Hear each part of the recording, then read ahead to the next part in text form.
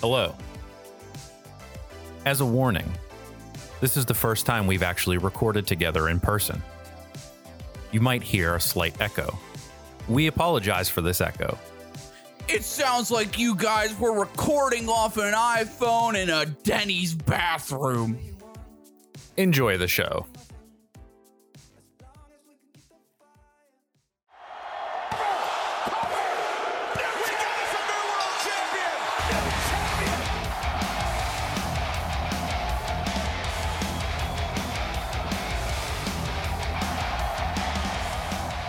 Oh, man. Out of breath. Yo, Blogna. Hey, Weeb, what's up, man? Yo, great work out there, man. Honestly, I gotta say, this is gonna be one for the record books. They're gonna be talking about Sunday Night Sensuality for years to come. It was just great work.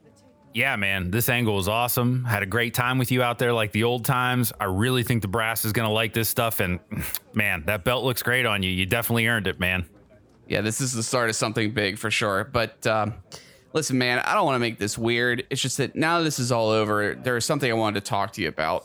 That guy that you brought on, what's his name?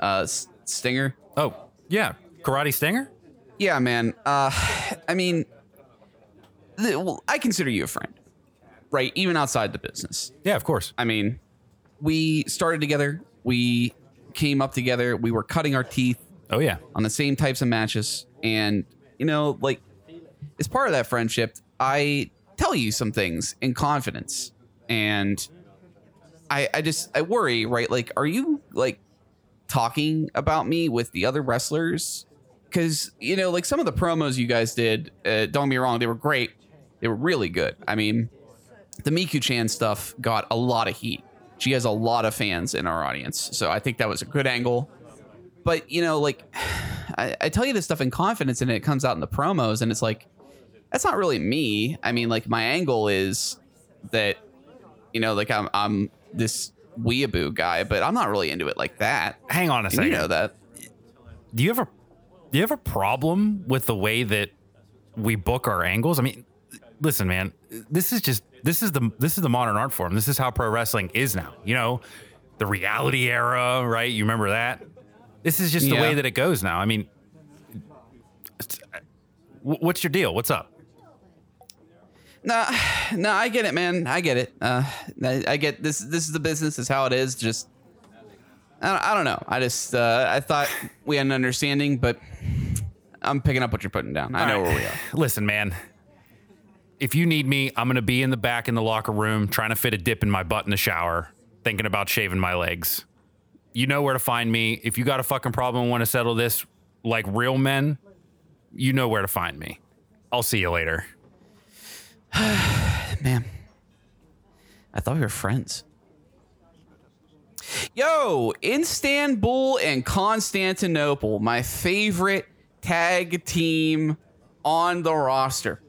I have a funny story you guys might be interested in. Did I ever tell you Bologna Hard Times? Yes, the Bologna Hard Times once participated in a donkey show in Tijuana. I know, the shock on your faces is palpable. He was the donkey. Incredible. I'll tell you about it later. Let's go get some dinner.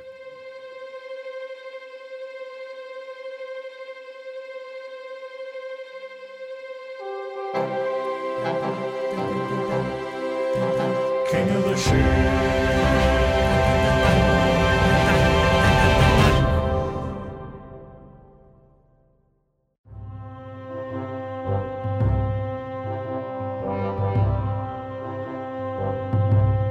Welcome back to the first in-person King of the Shill. Welcome back to the first in-person King of the Shill. Well, technically, for reasons we can't explain, it started with in person. But yeah, this is God, this is like nearly a year almost we've been doing this. It feels, weird's not the right word. Yeah.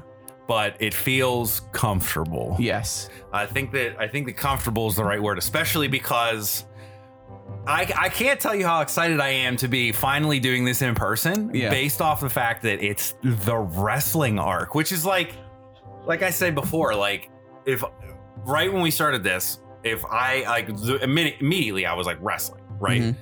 So it just feels like it's meant to be. Yeah. Well, I mean, it's the type of thing too that like it feels like coming home after like the year and a half and more that we're dealing with COVID, right? Yeah. Like I'm sure just like you can't have people over for like really anything. At least we're starting to be able to now, kind of, right? Like how many wrestling pay-per-views have you really had some people over the last year, right? Yeah, So like not more than 2. all these areas converging. It's exciting to, first of all, it's exciting to talk to you about something and have you only be a foot away from me as opposed to over the internet. And we have to be conscious of all that kind of stuff. But yeah, I'm excited. I'm pumped. Yeah. So welcome back to King of the Shill. This is the first time that we've ever recorded for King of the Shill in person and put an in-person recording out into the public sector because like Pamela Anderson and Tommy Lee, we don't want what we recorded before to get into the hands of the public, right? Yes. Yeah, Mhm. exactly. Yeah. Right. Because or Hulk Hogan. Yeah, yeah, just like Hulk Hogan, in fact. But welcome back to King of the Shill. If this is your first time joining us, this is a conversational podcast where Scott and I try to shill each other on things that the other person doesn't like or maybe doesn't have a whole lot of exposure to. And you are at the final chapter before the epilogue of the wrestling arc, where we are going to sit down in just a couple hours here and watch AEW All Out. Isn't that right, Scott? Yes, that's right. And this is your first wrestling pay-per-view from start to finish, right? Yes. Mm-hmm. Okay, so what brought us here? Specifically, why did you actually agree to come watch this with me after I subjected you to hours upon hours of my favorite professional wrestling? Well, it's a multi-layered question. First of all, we are friends. So when your friend asks you if you want to do something and you like that person, typically you say, sure. Yeah. Right? Sure, right. But we watched hours of wrestling at this point, right? Yes, and hours. Over the course of this arc, you have taken me from total layperson to working beginner. Yeah. Right? Yeah. I've seen some of the greatest matches ever put on. I've learned some of the critical storylines of multiple eras, and we're finally at a point where I can say that I was unironically interested in the outcome of a wrestling match. Yeah, right. Which, like, I plan to have you over for All Out so that we could watch the whole card anyway as part of this. So it's an extra delight for me that it's actually working out in that favor, because I thought for sure, I was like, this is going to go one of two ways. And obviously it can go one of two ways. Did it chill or did it not? But Right. I mean, this isn't going to be like, wrestling, there's no like, it's all right, right? Mm-hmm. You either like it because you like wrestling or you just don't pay any attention to it really at all, right? And I'm happy to say that I mentioned this before, but I am happy to say that I thought for sure that we'd be convening here today to talk about, especially All Out, on the basis of the Hangman Adam Page Kenny Omega storyline coming to fruition, because I thought for fucking sure that this was going to end at this pay-per-view tonight.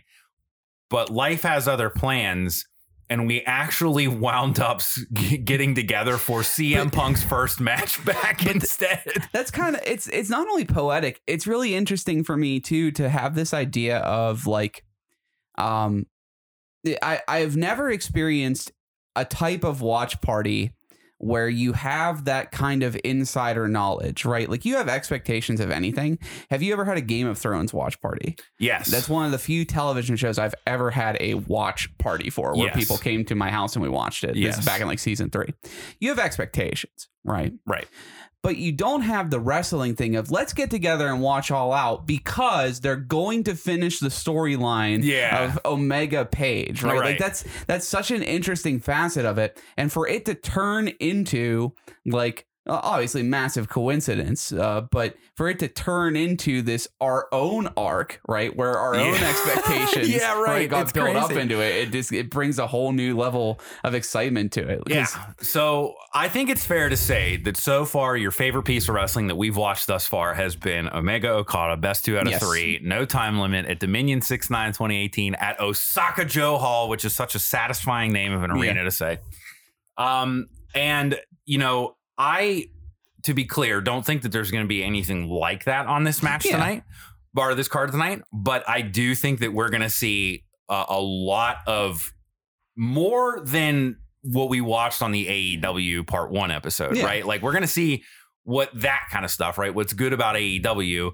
But so Bryce Remsburg is a referee for AEW, and he tweeted today, he was like, I understand that the expectations for this show are through the fucking roof, but I swear to God, it's going to over deliver. Oh, okay. So that's you would imagine too. You would have to tell me about this guy, but like, it wouldn't be considered on brand in the Twitter era for someone to type that out, right? Well, it's you're putting a lot. You're putting a lot on the show, right? Because it's like, everybody knows that CM Punk is coming back. So like, what could over deliver beyond probably the most popular indie wrestler of all time? Yeah.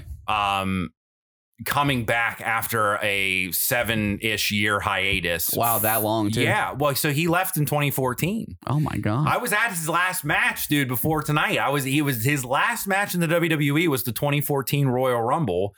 And then the very next day he was like, I'm fucking out of here. Yeah. So like, it's been since the end of January 2014 since he's wrestled a single match. And like, there was one instance where I'm pretty sure he came into some local indie show in Chicago. I think, I don't know. Don't quote me on this, but he came in under a mask and gave somebody the GTS and then never revealed himself. And obviously, it's like, if there's somebody doing the GTS in a ring, it's either CM Punk or the originator of the move, Kenta. So like, it was probably CM Punk, but I mean, he's only done UFC since then and started getting into the commentary Dave Chappelle game. Coming back to comedy. Like, oh yeah, that's a great comparison. Okay, yeah, absolutely, right? Like, it's just like this. It's a monumental occasion, right? Where in the wrestling sphere, it's hard to get bigger than this, and the fact that they're saying it's going to get bigger is kind of foreboding in a way, right? It's either foreboding this.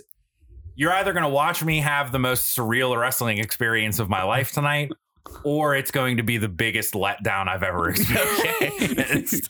So why don't we go over some of the high spots of the card here? Okay. So obviously CM Punk is coming back and he's going to fight Darby Allin, which I've said to you before is this guy that kind of is a cross between Jeff Hardy and Sting. Yeah. He comes out on a skateboard. He's got this really cool, like, sort of goth punk music by an artist named Wicca Springs Eternal. Did we see a glimpse of him the other day? Okay. Yes. So, okay. We did. I at least have a visual in my mind. Yeah. now. With the shorts, the short shorts. Right. Yeah. So he is who is fighting CM Punk. Okay. And it's mostly because, like, Punk has given a couple interviews before where he's been like, if I could work with anybody in today's day and age, he's specifically dropped Darby Allin several times. So, whenever it started to hit the rumor mill that Punk was coming back, Darby started to work some teases into his promos. Like, I don't have an opponent coming up for All Out or whatever, and I'll take on anyone, even if you're the best in the world. Right. So like, it became this cool thing. And, we'll take a look at Punk's promo when he comes back here before the show, as I'm sure they'll show it a million times before that match happens. But it's this great moment of like, everybody thought that this was happening and like everybody was kind of anticipating it. And like halfway through his promo coming back, he's like, Darby Allin. And the crowd just goes fucking crazy. So CM Punk is fighting Darby Allin. And what I think is going to be, I don't know if it's going to be like, it's going to be the highlight of the night for me, simply based on Punk coming back, right? This is going to be a really interesting match because I think their two styles work well with each other. Darby Allin being this like high flying risk taker of like, you mentioned Okada is like, I'm going to throw myself at you like a cannonball, right? He's kind of the same way, except instead of a 6'2", 240-pound muscular man, he's this like, no disrespect to Darby Allin, but compared to Kazuchika Okada, he's a shrimp, right? So like he's like a high flying cannonball, right? He's definitely closer to a luchador than he is like your bog standard wrestler, right? So you having seen CM Punk wrestle John Cena, he's going up against basically the antithesis of John Cena, right? Yeah. So I'm really curious what CM Punk's ring gear is going to be because. when he was at his height of WWE popularity, he wore like the trunks and the knee pads and the kick pads on the boots and the elbow pad and the taped wrists and everything. He's always taped his wrists, but like back in the indies, he wore like wrestling boots with gym shorts. Yeah, and it's just like for me, it's one of those things where it's like, okay, you don't look like a wrestler. You know what I mean? You kind of still look like you came out of the backyard, which look, to each their own, and that's fine. But I am also curious if we're going to see some of his old school moves, like the Pepsi twist and the Pepsi plunge. Does the WWE own stuff like that too? We talked a few times about them like trademarking like gimmicks and stuff. You know what I mean? Like, do they own like his image? Let's say John Cena and Triple H had like real life drama. Like Triple H hit Cena's mom like with a baseball bat. Right. Yeah. So Cena leaves. They can't trademark the name John Cena, but could they trademark like the 5 knuckle shuffle or whatever? Right. Oh yeah, absolutely. Okay, I mean, so if they wanted to, he has to come up with like new finishers in this hypothetical, like attitude adjustment or whatever. It depends. I mean, it depends on the extent of it, right? And the length of to which they've gone to do that. I mean, I think it would be pretty, like if John Cena were to leave the WWE, he would definitely not be allowed to call his fireman's carry finisher the attitude adjustment, to your point, right? Okay. But like the GTS, like the go to sleep, that was never a thing, and his ring gear especially wasn't a thing. I expect him to come out looking like he used to back in WWE, but it wouldn't surprise me to see him take on like MMA shorts or something. Do you think he comes out? Do you think he leans into like his return and comes out in like Cody Rhodes-esque like nobility gear? Oh man, I'll tell you what, it would be if CM Punk were to ever turn heel. Yeah. That would be the next iteration of heel Punk that I would want, right? Yeah. Like this ultra sort of anti-Punk CM Punk, right? Right. Like CM dude or something, right? CM guy, right? Which is like, he's had a bunch of heel runs in his career. My favorite iteration of this, we didn't even talk about this on the episode. Your C eminence. I had to break you too. Oh man, dude. That one's good. But sorry, go ahead. So my favorite heel iteration of Punk was, we didn't talk about this on the Punk episode, but this is some real fucking good shit. And this was stuff that, per his documentary and a lot of the interviews that he's given, this was something that he basically came up with and took to Vince and the rest of the writers and was like, I'm fucking doing this, whether you like it or not. Right. And it started to get over. So he's a heel and he started this, he's straight edge. So he started the Straight Edge Society, which was like this heel faction. And he would, induct people into the Straight Edge Society by having them come to the ring and shaving their heads. Oh my God. And he basically turned into like this Messiah type character, and he's excellent. But it ended eventually with him feuding with Rey Mysterio, and he got into a mask versus hair match and he lost, and they shaved CM Punk's head. Yeah. And for a while he started wearing a luchador mask that said SES on it for Straight Edge Society. Yeah. That was my favorite heel iteration of Punk. So like, it doesn't get better than that for me in terms of heel Punk. So as contrived as it might be and as tropey as it might be, I desperately want him to do exactly as you're saying and like come out in like this fanfare-ish wrestler, I'm now the Hulk Hogan of CM Punk style, right? Like you mentioned before that like Punk is in his name and he's got this Punk spirit, right? So I just think that would be perfect, right? So beyond CM Punk and Darby Allin, obviously we have to talk about the main event, which is for the AEW World Heavyweight Championship, Kenny Omega versus Christian Cage. So I mentioned Christian to you before, and you don't have a whole lot of memory on who Christian is, right? So you, like you said, he was Edge's tag team partner. So I would know him from, specifically, I played 2 years of wrestling video games in the 360 era. Right. And I would have known him from those games, because I remember Edge. I remember all the Evolution era people. So I'm sure I know who he is. Face doesn't come to mind. Gimmick doesn't come to mind. Nothing about him comes to mind. Yeah. You might recognize him when you see him, but he got his start with Edge as his tag team partner, like I said. And they were in the Brood at first with Gangrel. And then once they broke out on their own, they became just Edge and Christian, and they shortened it to E&C. And E&C was some of my absolute favorite shit during the Attitude Era, because they were like the trolley heels, right? The type of trolley heel that you like, right? They would all this do. Their gimmick was they'd come out into the ring and Edge would grab the mic and he would be like, for the benefit of those with flash photography, a 5-minute pose. And they would sit there and go like this. Yeah. And then turn to the other side and with these stupid looks on their faces. And they would have a new iteration of it week in, week out, where like sometimes they'd come down with those big styrofoam cowboy hats, dressed up like other stuff, right? So I've always loved Christian for that reason, you know? Yeah, taking the piss. Yeah, exactly. Yeah. And so Edge and Christian finally split up. And when they split that up, they changed Christian's music to this. I mean, this is some of the WWE's best gimmicking, right? Yeah. They gave him this like really Queen opera rock-esque music where it was like, Christian, at last you're on your own. It was so fucking good, right? Because this whole thing of like, I'm finally out of Edge's shadow, right? Yeah. So like he never really became like the main eventer in WWE, even though he like he's a great wrestler. And what I always found really interesting is like they gave him runs with the World Heavyweight Championship, but not the WWE title, right? Like they gave him runs with like the second most important title, but never with the WWE Championship. That was always Edge's thing, right? Right. Even though Edge had both titles too. Anyway, so like Christian like proved himself like in TNA. He went and did a stint in TNA and was their World Heavyweight Champion for a while. And then he retires, right? He retires a few years ago, and he just came back recently too as an AEW talent, right?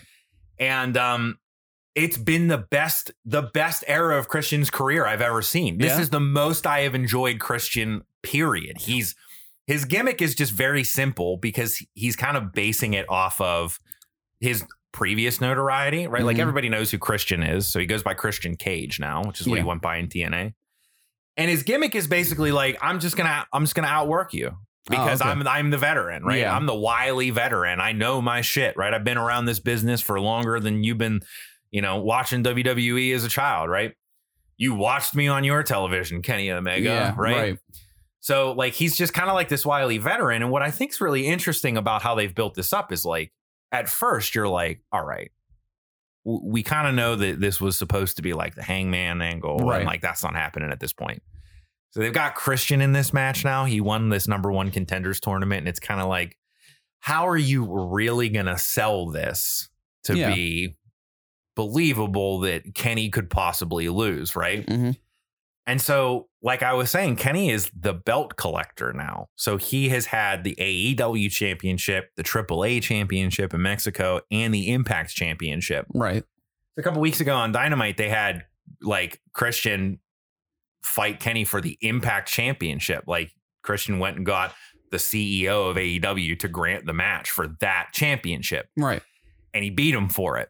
So he took one of Kenny's belts away. So now it's like, okay, like, right? Well, it's got one over on him. Well, you got to build that matchup thing too. It's like, I'll just go to my historical thing with fighting games as I always do, right? Like I watch a lot of fighting games and it gets built up in your mind when you follow that stuff, when you become like an expert or whatever of, okay, this person is not as good as this person, but then they'll meet in tournament and they'll blow them up.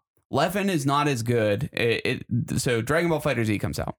Leffen is not as good as Goichi, the god of Dragon Ball FighterZ. Yeah. But Leffen perfects his character and almost wins the set at Evo, right? It's like you have to have that moment to be like, oh, okay, this guy's good. Yeah. You know what I mean? Yeah. Even whatever your like you were saying, like whatever your predisposition was on them, right? Yeah. Like just that, even if it's a millimeter wide, just that single shred of doubt, right? Sometimes enough to generate interest in the match. Because now I'm kind of like, I don't expect Kenny to lose, but there's still that thing in the back of my head, even as like a lifelong wrestling fan of like, yeah, but they let him take the Impact Championship. Yeah. You know what I mean? Yeah, because it's the thing with wrestling. Like you have those expectations and you're like, well, it's fake. It's just like the thing with the CM Punk thing. Like I really wanted CM Punk to win, but like you said, you have those built-in notions of, well, he probably didn't re-sign and Vince McMahon is not going to let him walk out with the title, right? Yeah. You never know what's going on behind the scenes. Maybe Christian wins, and then they have this storyline where Paige wins all the titles back and is like, what up, man? Come take them from me. Like they could be doing something like that. Exactly. And you don't know, which is what keeps you in. Or does Hangman run in on Kenny and cost him the match and thus the title? Right. You know what I mean? Because that's the thing is like, we're not dealing with WWE here, my man. Right. We're not dealing with these people that are like, you must keep it on Cena at all costs, right? LOL, Cena wins, right? And I'm not saying that that's how they are all the time, but AEW isn't like that, right? Yeah. They've done things that have been shocking before, right? Like, for example, right before, unfortunately, Brody Lee recently passed away last year at a very young age. He was only in his 40s, but he was one of their bigger talents that they kind of poached from WWE a little bit. He had been released, and then they got him, right? And Cody had been doing this like in this angle about like, oh, I want to win the TNT championship and it's so important to me and this and that and so on and so forth. And he finally wins it after weeks of build up to him getting it. And Brody Lee comes in on an open challenge and just fucking demolishes him for it on weekly television. And you're just like, what? Right? Because like they've been building this up for weeks. Yeah. Like Cody's been doing this open challenge thing and like, he's talking about like, oh, I'm the TNT champion, and it's Cody Rhodes. You expect him to have like a decently lengthy run with that championship.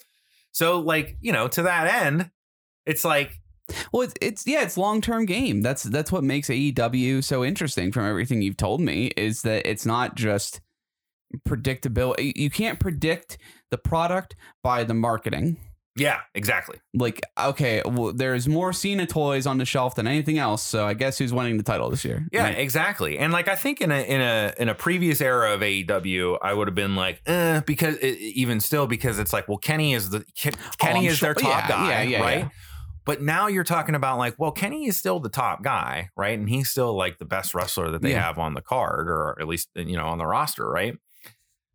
But now they have CM Punk, right? Yeah. There are a lot of rumors about who's going to be debuting tonight, like people coming in tonight that are like new signings to AEW that are apparently going to like be huge. So like whoever that could be, if it's somebody, like you're not just dealing with, well, Kenny is the biggest name in the wrestling business. Like Kenny is a big name, but he's not the only one. Well, I remember a while ago you telling me too that it was so confusing because Kenny was on AEW and he was losing. Yeah, right. Like he had a long string of like. Was there ever a period like that in John Cena's time?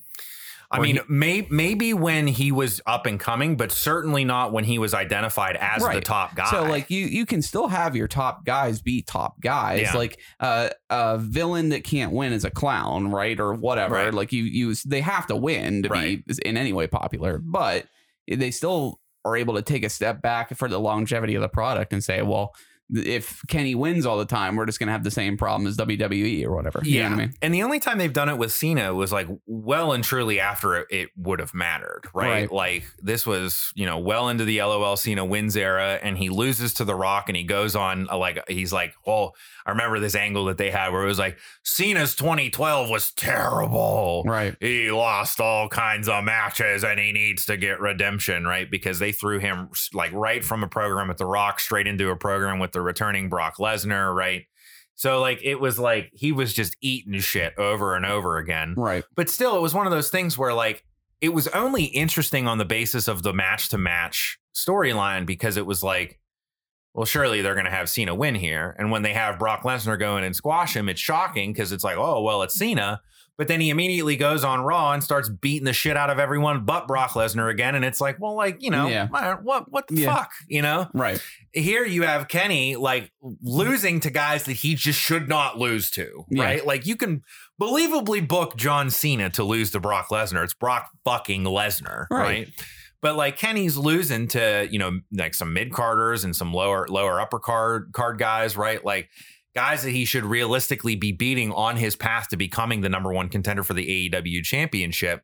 And it was within Hangman that he found his winning ways with that tag team title, that run there. And we saw a glimpse of how that would end up going, right? And so that's kind of what I mean is like, it's not just Kenny was on a losing streak. It was, he was losing, interestingly, to create another tie into this storyline of like he's going to become successful eventually through this partnership with Hangman, and it's going to go to his head, right? With Cena, it was just, Well, Cena's having a bad year because he lost to The Rock and he lost to Brock Lesnar, and he really needs to get his win back on The Rock. Right. You know what I mean? And it's kind of like, all right, well, do we need to do this for a whole fucking year? Right. Yeah. So anyway, I digress, right? Like, that's really why I'm still got that doubt in my mind, because I'm just like, wait, really anything can happen. And speaking of anything can happen, the Young Bucks versus the Lucha Bros in a steel cage. And you have not seen any Lucha Bros action yet, only based on what I've told you. I mean, I pop for luchadors in general. I also really like Sin Cara, right? Yeah, so, Sin Cara. Yeah, He's cool. The idea of Young Bucks who, like I said, narrative stakes was a little weird for me, but like I really enjoyed the wrestling of that match. They seem to do the kind of things I like just kind of crazy shit all the time, right? And then you say, okay, them plus luchadors, which you've assured me are pretty cool, right? And then you say cage match. It's like, oh, okay, this sounds really cool, especially because like the type of cage matches I've seen, the only cage matches I've really seen the actual match is like stuff of Undertaker versus Mankind or anything involving Triple H, where my words fail me. It's not that they're not acrobatic or whatever, right? Like they're not making like a whole lot of use of they're not high cage. flyers. Yeah, exactly. Right. So I'm interested to see what these two teams can do with the cage itself, right? I am simultaneously interested and fucking terrified. Yeah, oh, me too. Yeah. People who have been following along also know so far, I don't like watching the wrestlers hurt each other and themselves. So I am either going to love this match or really, really hate it. So yeah, not much to this one outside of it's going to be a banger, I think. Right. Their previous matches between the two of them that have been not in cages have assured me as much. So the one, though, that I think I am the most interested to see your reaction to is kind of a wild card on the card here tonight. Wild card match between Jon Moxley, former WWE champion, used to go by Dean Ambrose in WWE, if you remember the Shield. Yeah, I remember that name. So Jon Moxley, former AEW champion, he is who Kenny beat for the title. Okay. So he's a boss. Yeah. He is the Stone Cold of AEW, and that will become no more clearer than when you see him. He's awesome. Like he's just a brawler, right? Like he's just gonna whoop your fucking ass just like Stone Cold does. He's going up against a New Japan Pro Wrestling legend coming over from Japan, Satoshi Kojima. And he is like considered one of like sort of the, I don't want to say godfathers of New Japan, but he's a very, very respected legend. Okay. And so I think he's going to come over with a lot of that Japanese flair, that Japanese style that I'm just going to get in here and stiff the shit out of you. Yeah, worlds collide. Yeah, exactly. Well, that's the type of people you want to see in that kind of match, too. Like you want to see Stone Cold Steve Austin types in like a kind of a barroom brawl, right? Yep. The type of people that are working stiff. Like this part of the reason the Okada Kenny match had such weight was like, he was literally haymakering Kenny. Like he was literally doing that to him, which at the same time was awesome and like deeply concerning. But that's the kind of stuff that if you're going to go that hard, you want to see that. Right? Yeah, exactly. So I'm really looking forward to those matches. I mean, the rest of the card is great. I mean, there's not a bad match on this one, in my opinion. The Big Show is wrestling. Oh, wow. Except he's not dude. And they even got basically I'm convinced they got the same guy to do his current music, because he goes by his real name, Paul White, which Sean Ross Sapp of Fightful.com, he's a wrestling journalist. He has been leading this campaign on social media that I am a card carrying member of, which is to start getting people to call the Big Show Tall Paul from now on. Why? Because his name's Paul White and he's 7 foot tall. Tall Paul, and he's the taller Paul. Yeah. So I will probably refer to him as Tall Paul more than once tonight. Okay. But he's fighting, and this music that they got for him, it doesn't start out with a well, right? Yeah. It literally starts out with, hey, instead. And it's just like, all right, you know, I get where you're going for here, right? You're going for it'd big be show like music. if Shawn Michaels came out and they were like, not like what's a synonym for degeneration? Like corruption. It's like, oh, okay.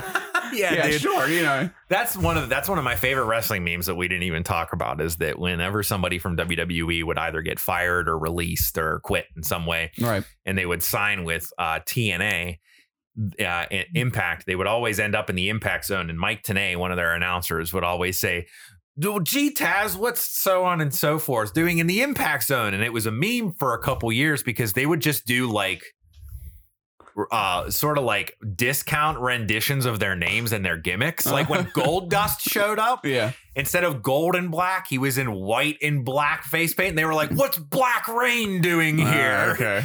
What's Christian Cage doing in the Impact Zone, right? So we always had a joke that if Rey Mysterio ended up there, he would definitely be Roy Mysterious, right? Yeah. So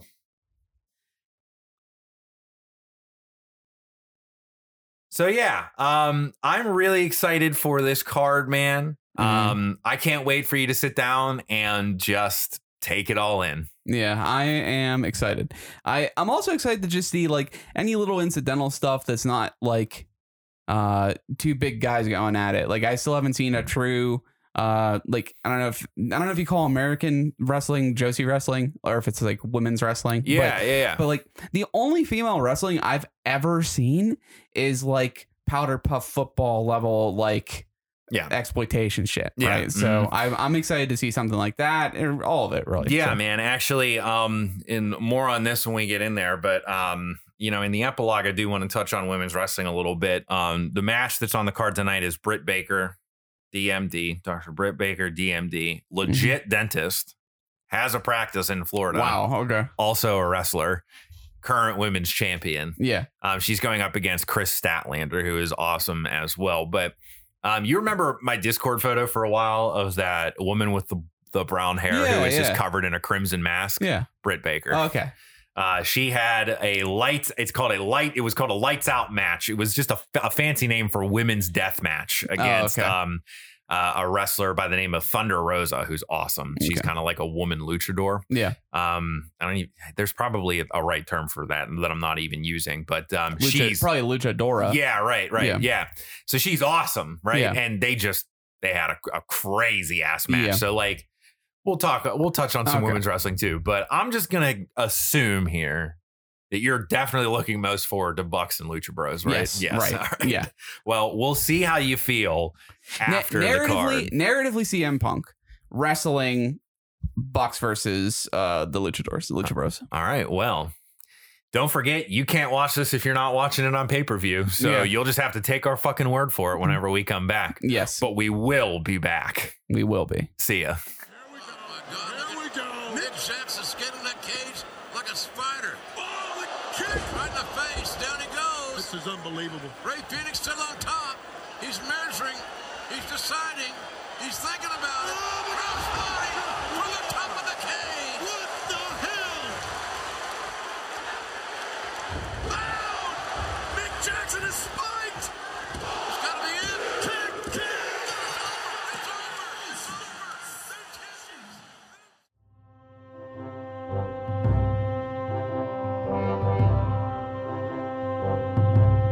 We've transported ourselves back to our individual mom's basements. Yes. In fact, it's not my mom's basement. I'm in my mom's attic. I'm a little bit differently. Like that. She doesn't know I'm here though. I'm stealing her electricity and her cable. So it's like that new James Wan movie, Malignant. Yes. Yeah. Mm-hmm. Did you see that yet? No, I've heard anything from it was the most boring shit they'd ever seen to it was incredible. So I do want to see it though. I like his horror movies. Okay. Is it bad? Yes. Is it good because of that? Also, yes. Okay, I can live with that. Yes. You'll love it. Okay. But we are back in the basements. We are not in front of each other anymore, which is why I'm not quite echoing as bad.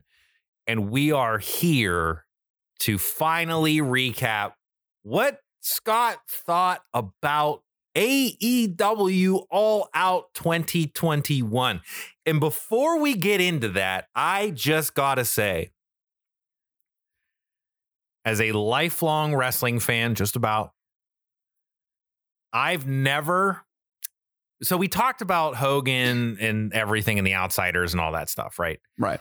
And you called it a paradigm shift whenever we talked about it. You said, even though something to the effect of, even though I don't have the historical context and I can't really put myself in the shoes of having lived it, you can just tell that this was a paradigm shift in the industry. And it was. And I got to be honest, I don't mean to blow too much smoke up Tony Khan's ass, but All Out 2021 felt like a paradigm shift in the industry. So I cannot tell you how excited I am to sit here and dissect this a little bit with you.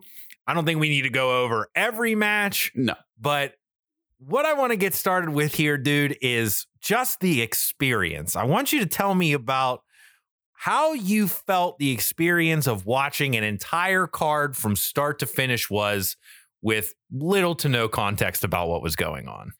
I overall really enjoyed myself. I thought it was really good. I think the only things that really missed for me was, like, in a way I was envious, right? Because it's easy to tell from the reaction of the crowd on screen and from the people in the room with us how big some of these announcements were, right? And we'll talk about them as we get to them. That was the one thing where I was just like, I was like the gif of John Travolta in Pulp Fiction. In Pulp Fiction, like, huh? Yeah. Huh? Like, do I clap? So, right. I was a little envious of that stuff, but overall, I mean, like, I was picking up on some of the lingo too, where like everybody's like, "Oh, I need a popcorn fight," like basically like looking for the different beats, and it was a show that like never really gave it a rest, right? Like you saw a fucking slobber knocker of a card, right? Like even fights that should have been like, okay, everybody get up and walk away, they weren't. Dude, I mean, let's not talk about this match too much, so we'll just talk about it right here. I even remember saying to you, no offense to any of these performers or any of these people, it's just the nature of a battle royale is so that you can get up and take a piss and go get some popcorn, right? You need a popcorn match. And I remember the women's battle royale coming up, and I just remember being like, all right, popcorn match time, and then I didn't move. Yeah. Like, because I think that more than anything, I mean, I lack all the historical context. I'm not a wrestling fan. And a lot of these people, I don't know who the fuck they are. But this was very clearly not booked is not the word. This was very clearly written. I'll call it a show that was written as a giant statement, right? Oh, yeah. It was a line in the sand because in this particular fight, which I think it's like archetypical for everything else that happened, you're watching this battle royale and it was good, right? It was like, it was 40 women I don't know, right? And I was getting some play-by-play from you on like who's cool and what they're doing. And that in and of itself had its own interesting storylines with a couple of female wrestlers that were like really putting in some effort. And then the music kicks in and Ruby Soho, who's like a major, is that NXT? How does that work with her? Yeah, so she was in WWE for quite a while, but so she was a WWE main roster talent. So she comes out and wins the battle royale. And that's kind of how the entire show went. Even when you thought there was nothing going on, music kicks in or something, right? Like there's always it's literally improv theater. It's yes and. Yeah. It's just a show that was constant yes and, right? Yeah, so, right. Yeah, it's that's the one thing. So like I am both just ecstatic that we got to watch this card together and also at the same time a little bummed out because this was the best fucking pay-per-view I've seen in 15 years. Yeah. Gotta be. Oh, it's gotta be. I'm talking. I struggle to even think of a pay-per-view card that I enjoyed top to bottom as much as this, other than other All Elite Wrestling shows. Like all right, let's date ourselves. It's September 14th here. So it's been like a week and a half since All Out. Mm-hmm. I've watched that show 4 times in full already, just because like I enjoyed it so much and I wanted to watch the matches back. I wanted to go relive a lot of those moments. I don't want to tell you that AEW shows after this are going to be shit, but you saw the fucking Zenith. Yeah. So let's crack into it here. Here's what I want to get started with. And I think this is a really good one to call out here, but they started the card off. The first honest to goodness match was Eddie Kingston against Miro. And I want to talk about this one because I always thought, I was like, Scott would love Eddie Kingston. I was just like thinking to myself about like the type of wrestler that he is, his gimmick, right? Like I mean, I even told you at one point that I was going to base my shill around Eddie Kingston. And then I realized that he's such a fucking vet. He's a grizzled young vet. He's such a vet that he just constantly puts people over, and it would be hard to compel you with somebody who rarely wins. Oh, okay. At least in the AEW space, right? But in terms of his personality, dude, for me, he's fucking Miguel the wrestler, right? Yeah. From Tekken, right? I think he even said that when we were watching the show. Yeah. Yeah. Like just so tell me what you thought about this match.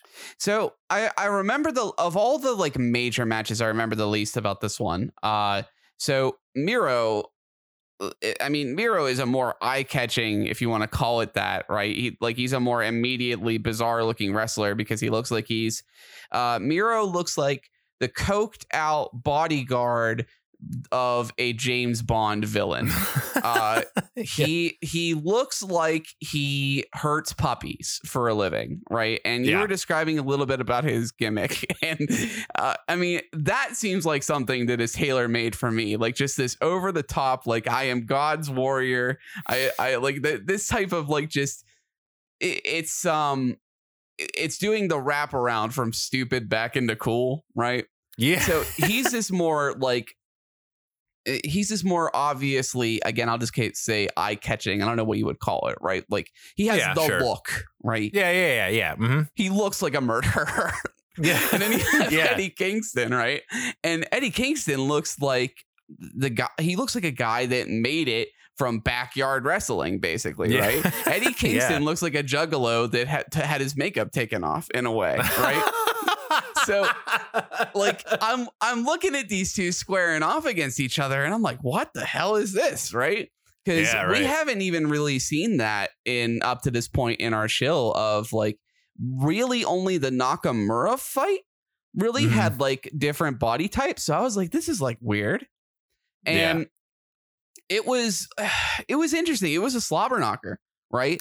I think it was actually one of the, despite I remember feeling that it ended really abruptly, but I think it was one of the better wrestled fights on the card because there was a lot of out of ring stuff.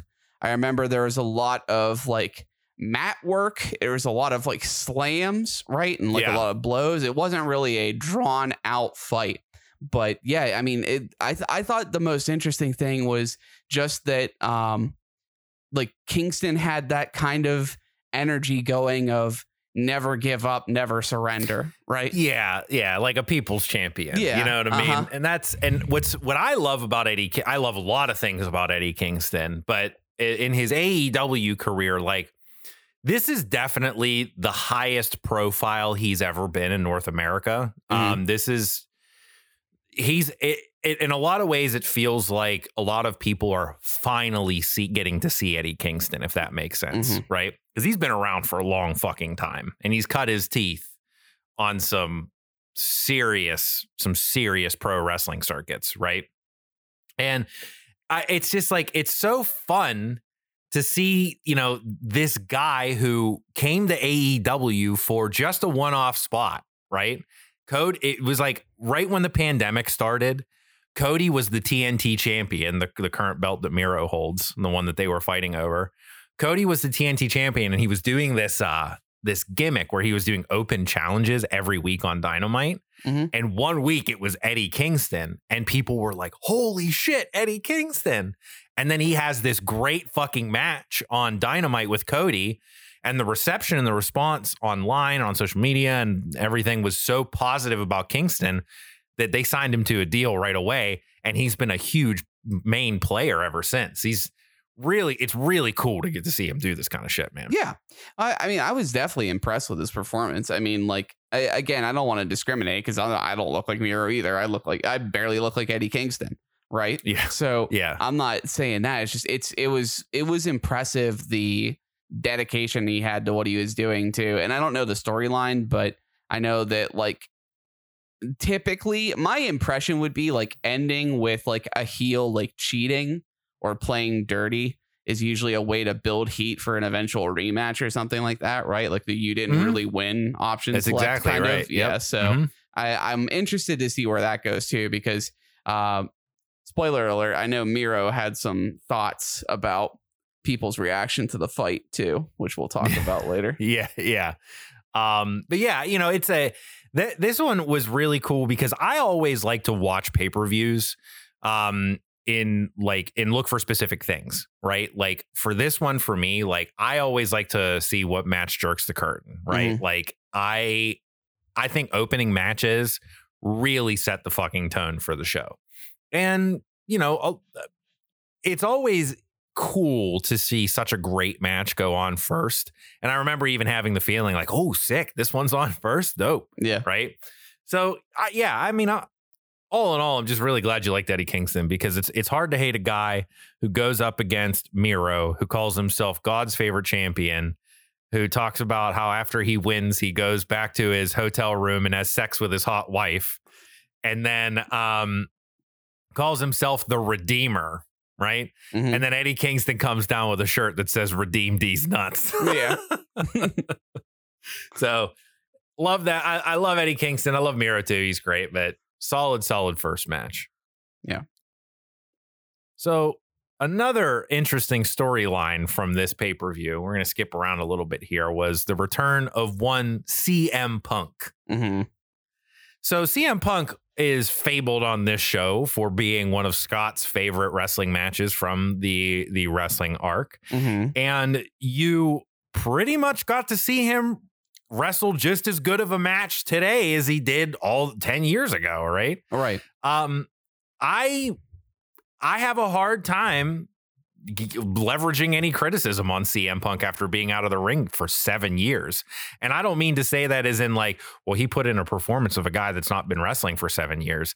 Him and Darby Allin put on a fucking performance. They went the distance, so to speak. I thought Punk had a great match, and I thought Darby Allin was the perfect opponent because I thought it gave them some really interesting stuff that they could do inside the ring between Darby Allin's size and his style of wrestling and his moveset, and just Punk's general swagger and attitude with the Chicago crowd behind him.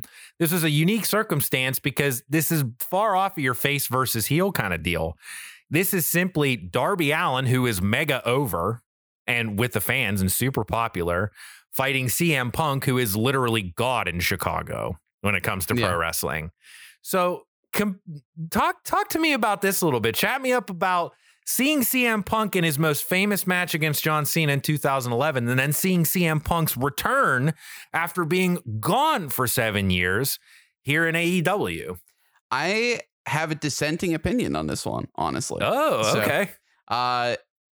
So I thought that CM Punk wrestled the match very well. It's one of my most vivid memories of the show overall is him hitting the go to sleep. So at a pivotal point in the match, his signature move is the go to sleep, which he hits Darby Allin with, and Darby flies out of the ring. And CM Punk has this look of utter despair on his face as he's like literally hanging out of the ropes. Like, oh my God, I can't believe he fell out of the ring. Right. That was my shot. So I thought it was very well wrestled. And I think this is one of those things where, because I lacked the context and the affinity for Darby Allin, this didn't hit me as well. I did not buy Darby Allin as a match for CM Punk. I said it immediately when the match started, like, holy shit, this dude is small, right? And I didn't, at least for me, I didn't believe that, because he was getting blows on CM Punk, don't get me wrong, that he was putting up a believable fight, right? Sure. Like, I remember a lot of what Darby was doing was like strikes, and that he like kind of put him on the floor a little bit. And I didn't have that feeling I had watching. I'm going to make a callback here because I remember the fight of Mysterio versus Guerrero, of a much smaller guy believably putting the screws to him, right? Like, okay, you're going to try and pin me. Well, I'm going to wiggle my body a bit and reverse you, right? And I feel like Darby was trying to like throw CM Punk around. So again, I didn't think it was a bad match.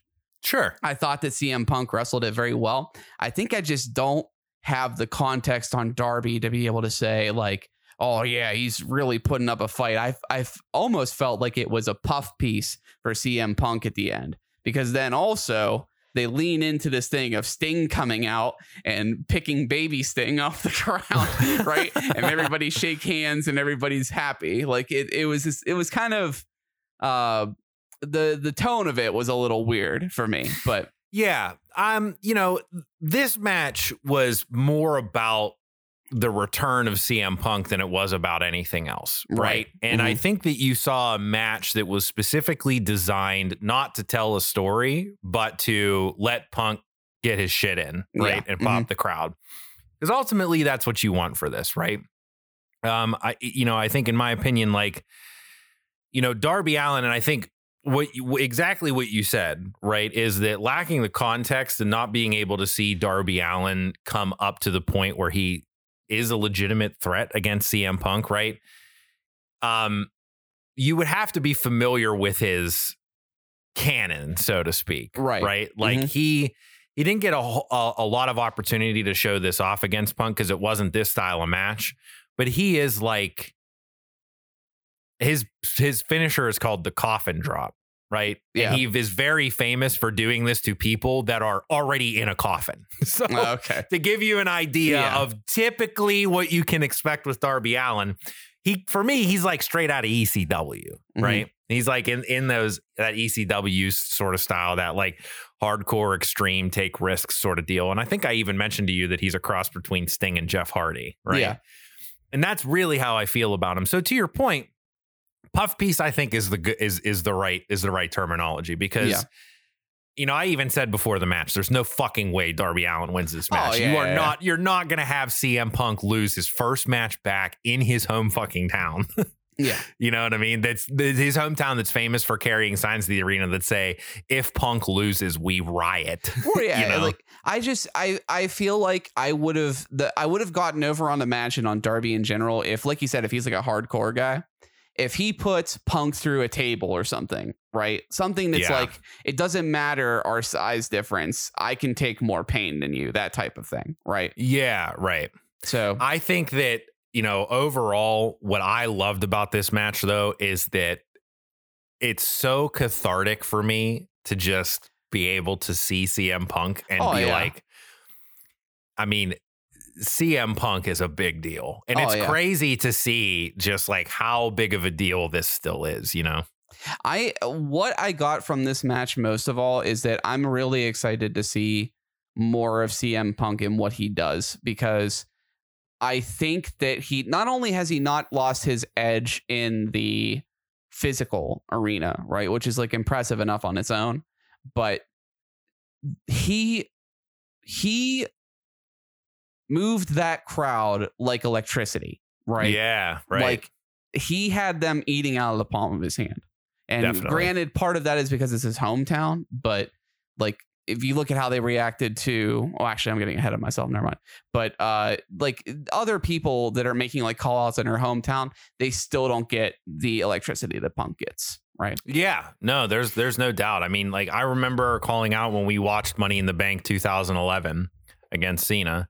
I remember being like, just pay attention to the crowd before Punk comes out and when he gets to the ring, and then just pay attention to the entrances, right? Yeah. And it's so crazy to me to like just see that.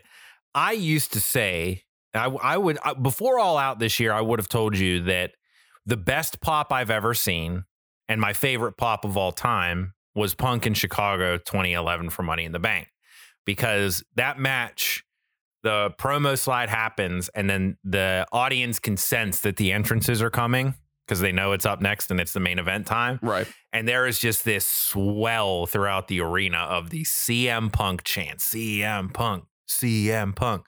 And it is so crazy just how it's just all throughout the arena. And then Punk's music hits and the fucking roof blows off.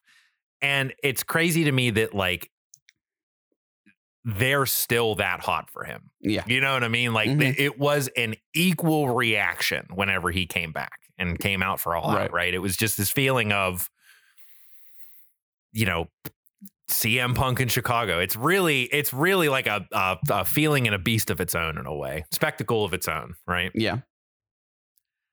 So in the theme of jumping around a little bit, I want to talk about Omega and Christian. Oh, and I want to talk about what happened afterwards. Yes. Because half spoiler alert, we are saving the best for last here. So we're going to talk about Omega and Christian real quick. So I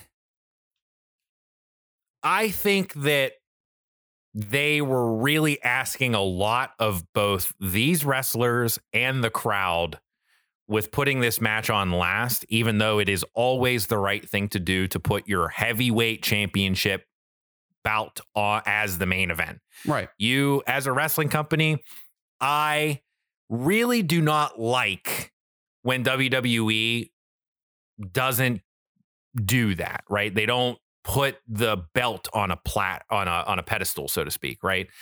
In my opinion, as a wrestling company, you should always have your world heavyweight champion, the champion of your company, your federation. They should be the biggest deal. Even though CM Punk is coming back and the show is in Chicago, the main event is for the title, the AEW World Heavyweight Championship. So I respect the fuck out of AEW that they do this more often than not. But I really think this show in particular, after everything that we saw leading up to it, you are asking a lot out of Omega and Christian to put on a match that's going to keep the crowd invested and keep them hooked after being popped nonstop for literally 4 hours. Yeah. Well, I really liked this match. So what did you think about it? Yeah, I think I agree, because we had been talking about it beforehand too, because we were talking about the meta history of the match, right? This was originally probably going to be Omega versus Page, not Cage, for the heavyweight title. And this was going to be the culmination of a storyline. So how do we get to where we are in this believable match that Cage somehow has a chance of taking this from Kenny? And we were talking about different ideas and like we were spitballing on like potential storylines, but ultimately you get to this point of the pay-per-view where, like, I agree. I think you need to have, I mean, be a little bit vulgar here, right? Like the money shot is where it is for a reason, right? Yeah, like, right. So you have to have the thing that puts the butts in the seats at the end. Otherwise, people just get up and walk out. If you reveal who the killer is in hour 1 of your 2-hour movie, what's the point of the other hour, right? Right. So I understand why it's there. And I'm totally in agreement with you, because at this point of the pay-per-view, you are worn out on, first of all, top quality wrestling.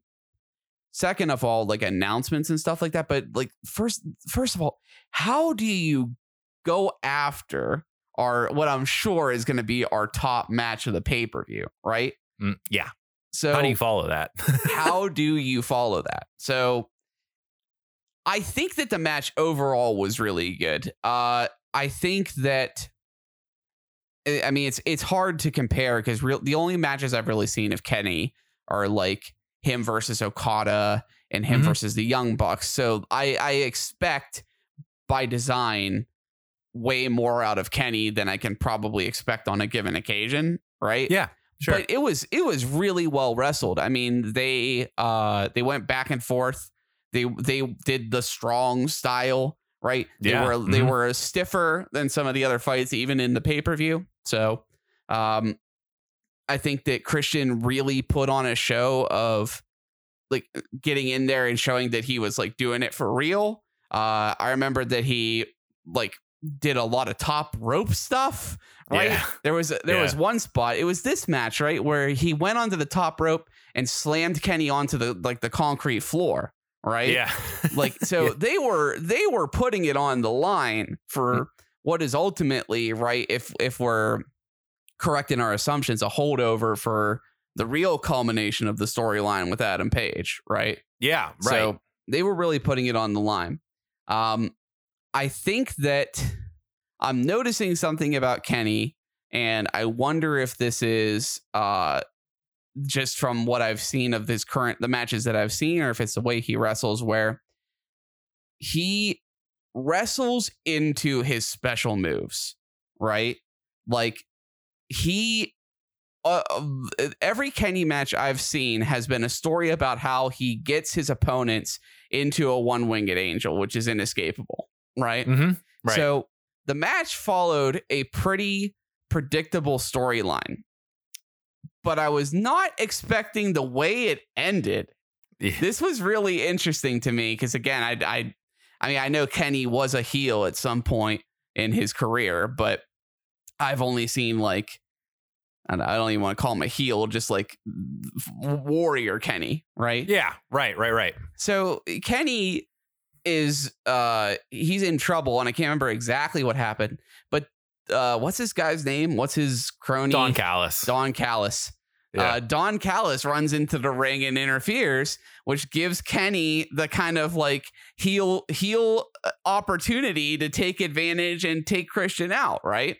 And I thought that was I mean, you have to tell me, is that something that he's done before in AEW? But like winning the championship like that, right? This is, I don't want to call it uncharted territory for Kenny because I have not seen his entire career, right? But to your point about like, I mean, he was legitimately just named as the number one pro wrestler in the PWI 500, right? Like he's the best wrestler in the world. You expect him to win by wrestling. Yeah. You know what I mean? Mm-hmm. So it is culminating, right? And like there's a lot of really interesting wrestling storyline jiggery pokery that can go on to build to this point. But I'm really glad that you caught that because it is this weird thing of, you know, you can always get heat by cheating. But for me, it's another dimension when it's somebody like Kenny Omega. You know what I mean? Yeah. Like we had been spitballing before the show, and I was proud of our storyline that we were concocting. Yeah. Of like, what if Cage is going to win? Christian Cage is going to win. And the storyline is now going to be that Page beats Christian, and look at me, Kenny, I've got your titles, right? And that's how it's going to go. And it ends, it's like you said, it ends with this guy who's supposedly the best in the world, the best it's ever been. He shouldn't have to cheat. And here you got his crony with the get up, right? He comes in and causes a scene, and that's how Kenny Omega retains his title, right? Yeah. It's kind of reminiscent in a way of the Hollywood Hogan turn, right? Yeah, right. Well, and what's interesting to me about this is that, you know, the long-term storyline here and the long-term storytelling here that I think is what they're going for personally is that Kenny is starting to figure out that he can't get it done without that kind of stuff. Something's happening there. His mind isn't his eye isn't on the ball. His mind's not in the right place. Something's going on, right? And it's interesting to see stuff like this happen because I think that just that sort of goes into it, right? Again, you don't expect Kenny fucking Omega to win by a cheap shot with the belt. You know what I mean? Yeah.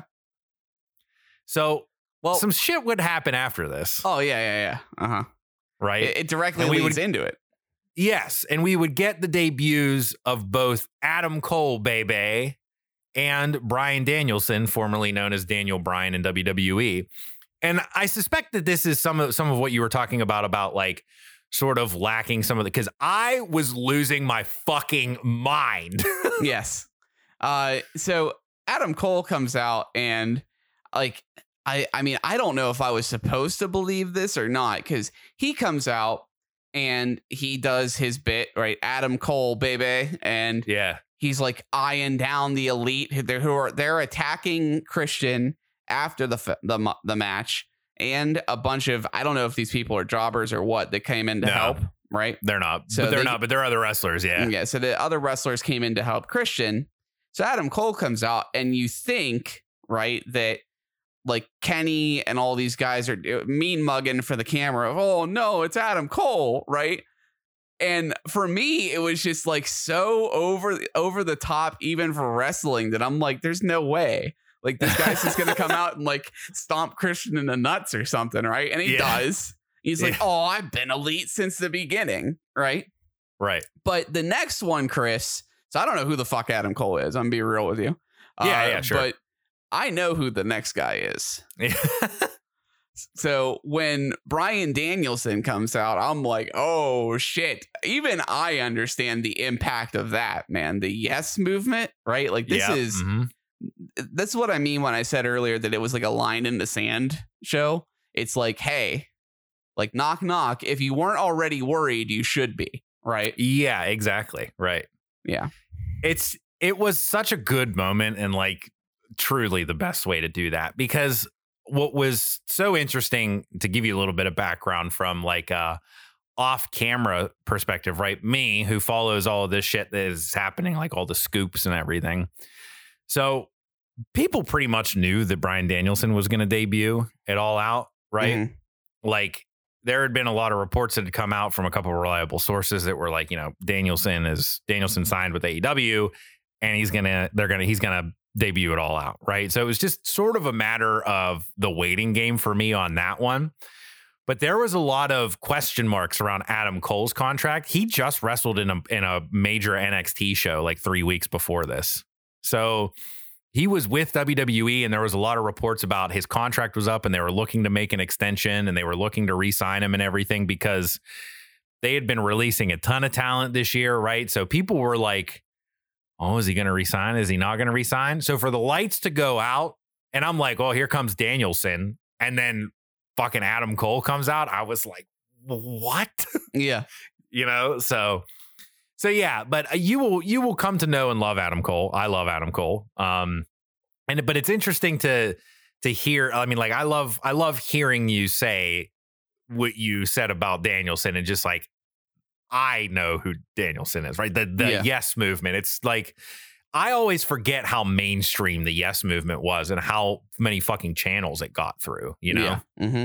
Well, it's one of those things that like, so most of my experience with wrestling post a certain point is like basically like YouTube and similar media things of just people talking about wrestling.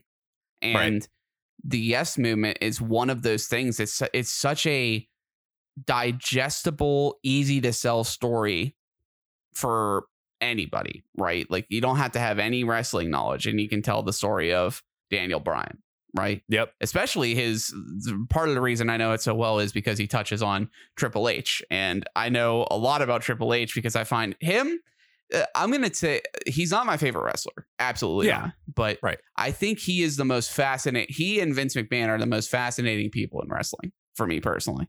Yeah. I would not disagree with that. So I know a lot about that, but yeah, when he comes out, it's like, oh, okay. Like it's very obvious, especially given everything that came before it, that not that they haven't been painting a target on the back of WWE through everything they've been doing. But this is like this is not the shot across the bow. This is like, okay, that was a direct hit.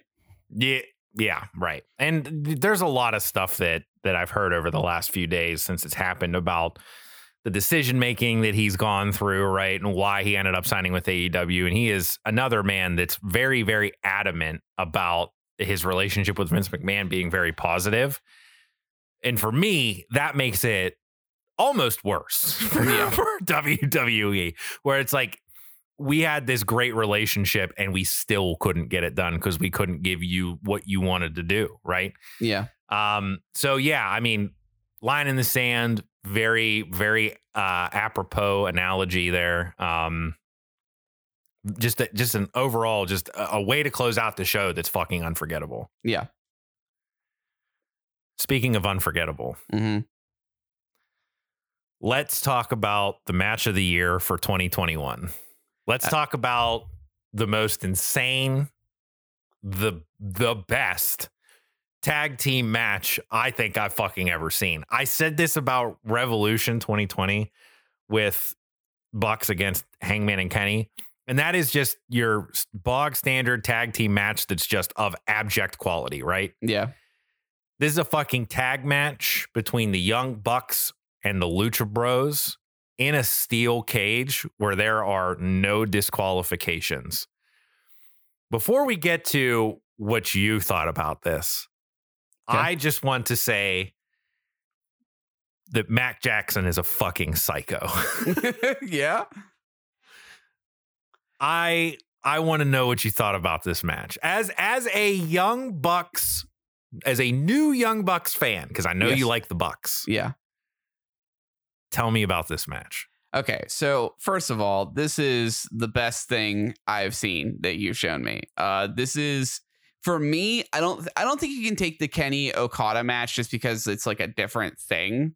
Yeah. But this is one of the most entertaining things that I've ever seen related to wrestling. So I am definitely a Young Bucks fan. I don't know if where you think I am after that, but I am a fucking Lucha Brothers fan. Dude, they're so sick. I legit loved their performance. Oh my God. So what is there not to talk about in this? They go on the cage, into the cage, between the cage and the ropes, off the top ropes, into the mat, into each other, off of each other, into the cage, off of each other. Mexican standoff with each other in pinholds. There's a shoe with thumbtacks on it. This match was the high flying Hollywood spectacle version of the how do I want to describe this?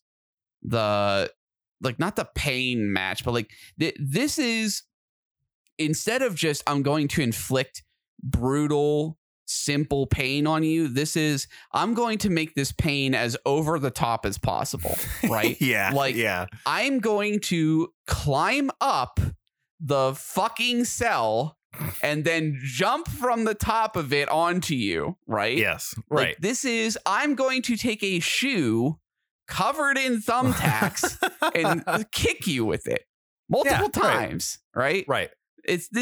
I'm going to put, so there was one, I don't know what you call this move, but there was one time where I think this is how Cero Miedo got his head split open the first time.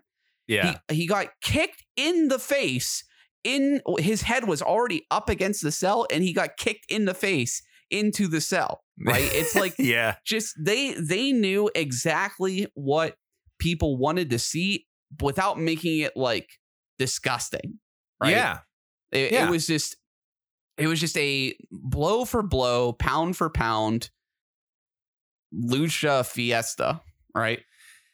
Yeah, man. I mean, for me, like this match said a lot of things to me. And first, I want to talk about the Bucks for a second because, you know, so much of the draw of All Elite Wrestling for me has been the Young Bucks. The Young Bucks were really like my first exposure to a meme wrestling entity, right? Yeah.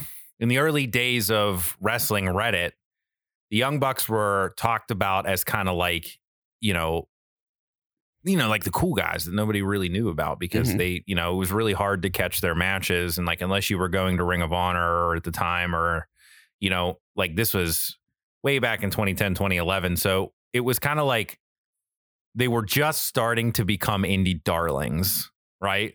Like people that the internet wrestling community and meme lords like ourselves would talk about and, put over a lot, right? Like Young Bucks are cool. You know what I mean? They do cool shit. They got cool gimmicks, right? And then like once I started really getting familiar with them, it just became this feverish desire to see more of their wrestling. So similar to Omega, I was just like, where can I go see the Bucks? How can I watch the Bucks? Right. And it's always been this weird thing for me because they never showed up in WWE. And I was like, for sure, someday when WWE started signing all this independent talent like Kevin Steen, who's now Kevin Owens, and Bryan Danielson, right? Like, and started pushing him, Samoa Joe, all these guys that were always held in the same breath as the Young Bucks, right? The Young Bucks used to be in a stable with Adam Cole and Kevin Owens called Mount Rushmore. Right. They were the Mount Rushmore of wrestling, right? The Bucks have been like kind of shit talked a lot by a lot of heads because they did shit that was like kind of, I don't want to say disrespectful to wrestling, but they did shit that was like anti-wrestling. Yeah, right? well, like their wrestling style breaks kayfabe in a way where it's like it's like the killer in Scream saying this isn't a horror movie, right? That's such it's a like, fucking good comparison. Yeah. Right. It's like, yeah, of course you do know what wrestling is, but none of us are doing like the people's elbow because we like The Rock. You know what I mean? Like that type of thing. Exactly. Right. And that's why, like, when they started when they got ingrained with Bullet Club and the Elite started becoming a thing, right? Like they started doing the 2 suites like the NWO and Suck It, like DX, right? And they started kind of just like acting like the NWO adjacent, right? In a lot of ways. I mean, they would even get to like, they got a cease and desist once from WWE for using the 2 suite. Really? So instead, Kenny came up with the 1 suite where they would touch each other's index fingers. Yeah.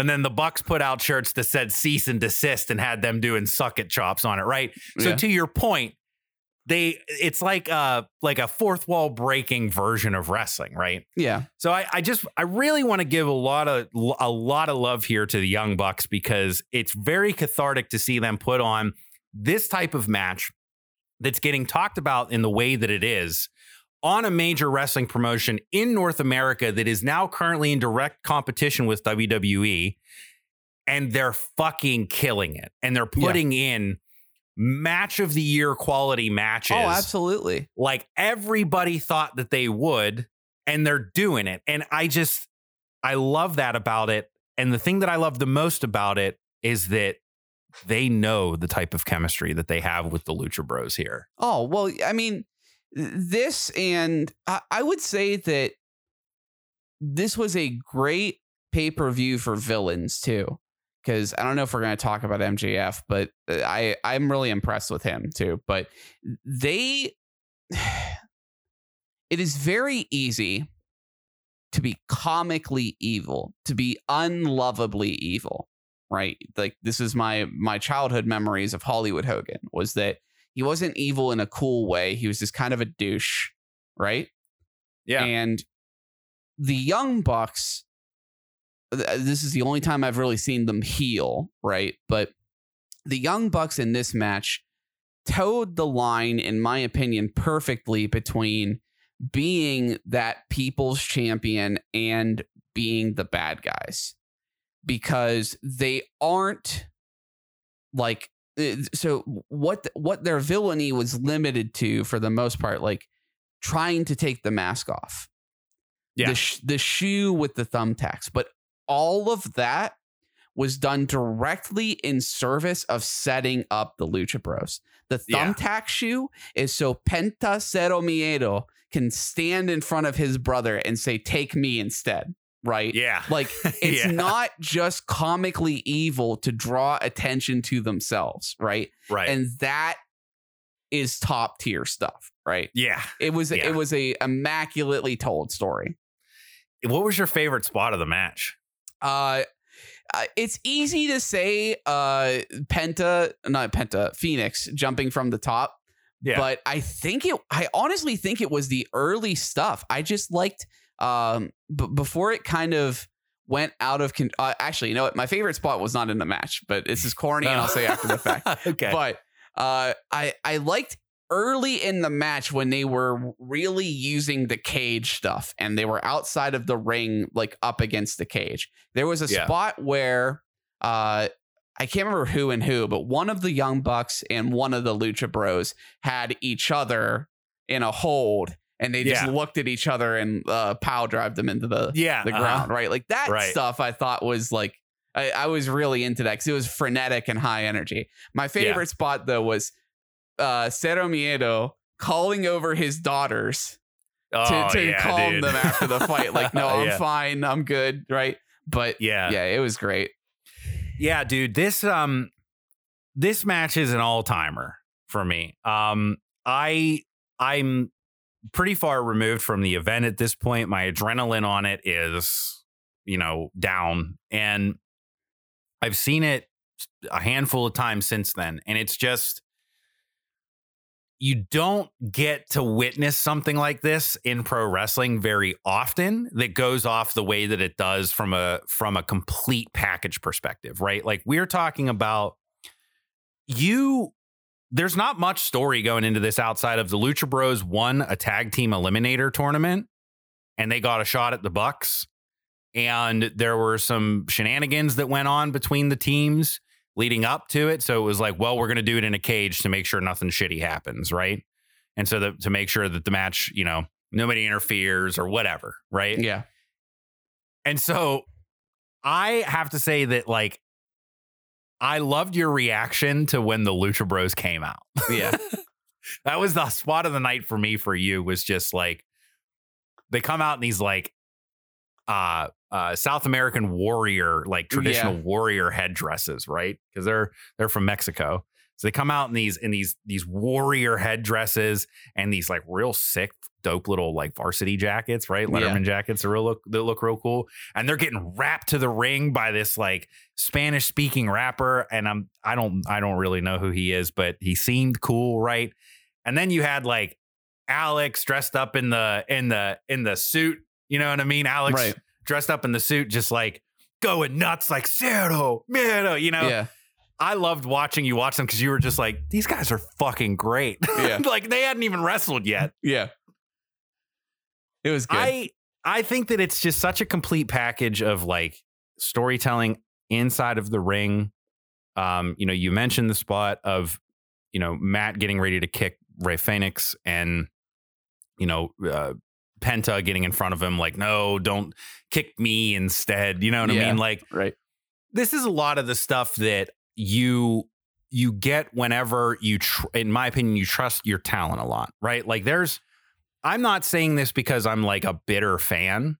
I'm saying this because a lot of wrestlers have said this in interviews. There is a WWE style, right? Mm-hmm. There is a main roster style. There are things that they don't want you doing. There are, everything gets put through an excruciating amount of detail when it comes to the important shit, like Penta kneeling in front of Rey and saying, no, take me instead, right? WWE doesn't script their matches down to the move, but they do hold a lot of control over the spots.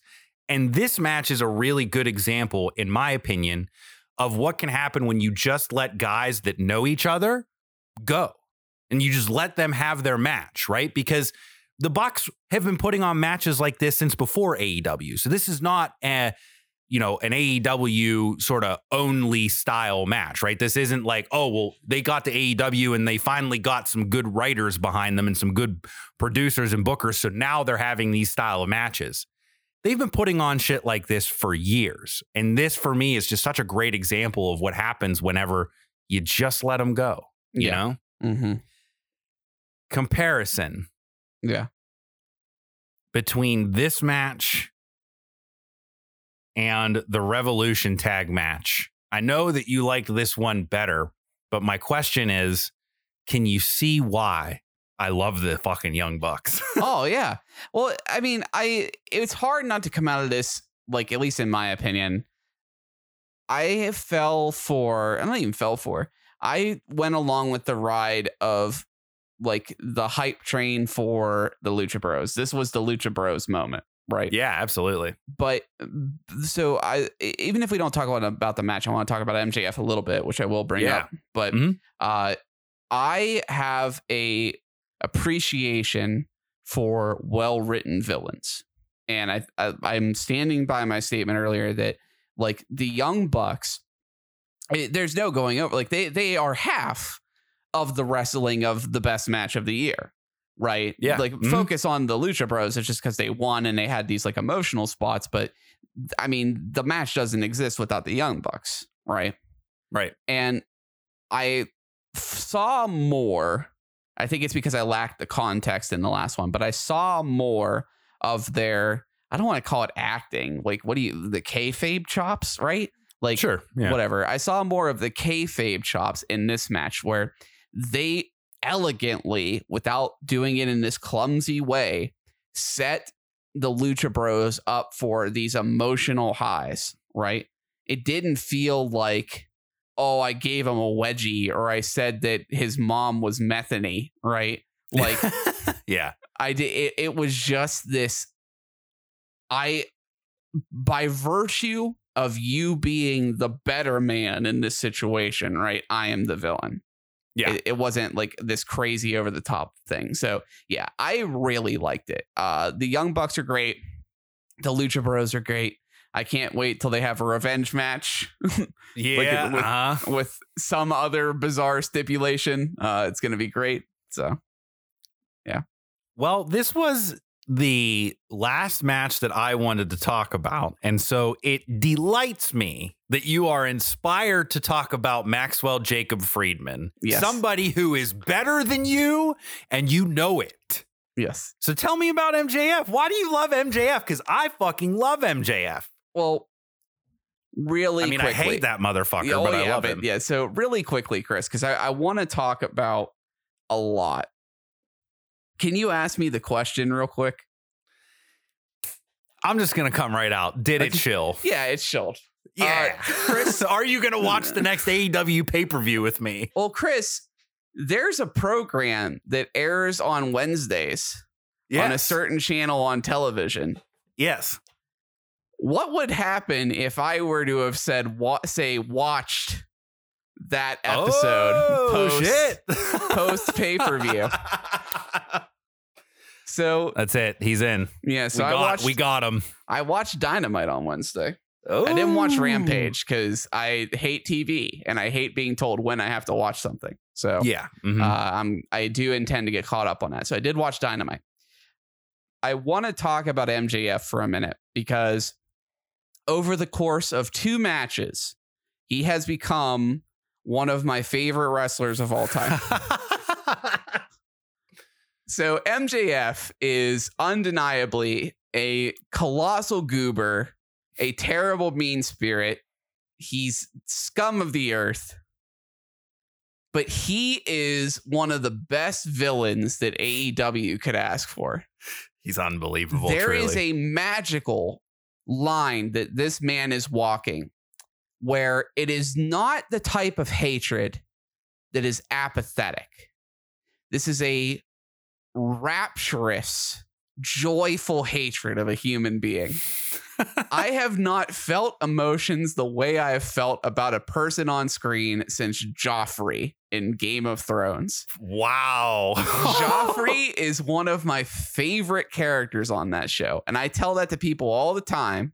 Well, at least I used to when that show was relevant before it crashed and burned. But I think I even told you this, that like my favorite character was Littlefinger and my second favorite character was Joffrey. And people ask me like, what do you mean?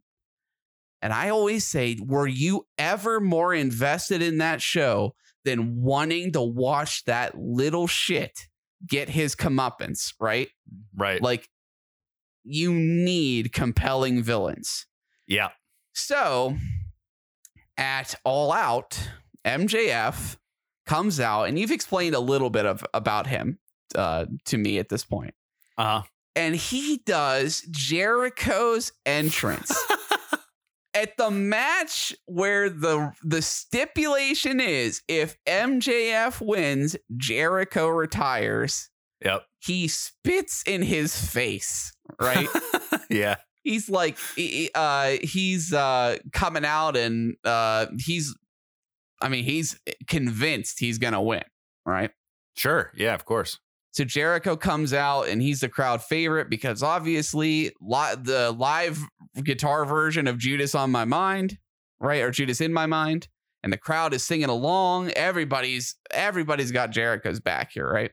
Yep. And you get this ending after a pretty well wrestled match. You get this ending where MJF gets the count out. He wins, but only because the referee didn't notice Jericho's leg was on the rope, right? Right.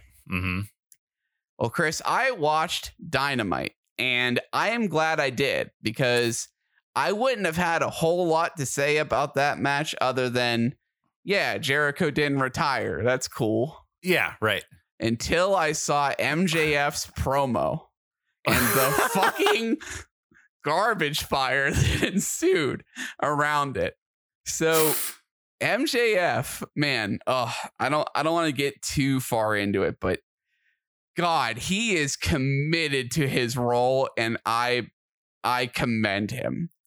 He attacked the city of Cincinnati, a legendary WWE figure that died, legendary WWE figure's mother, his daughter, his son, his grandchildren, his legacy, the entire AEW organization, all in one promo.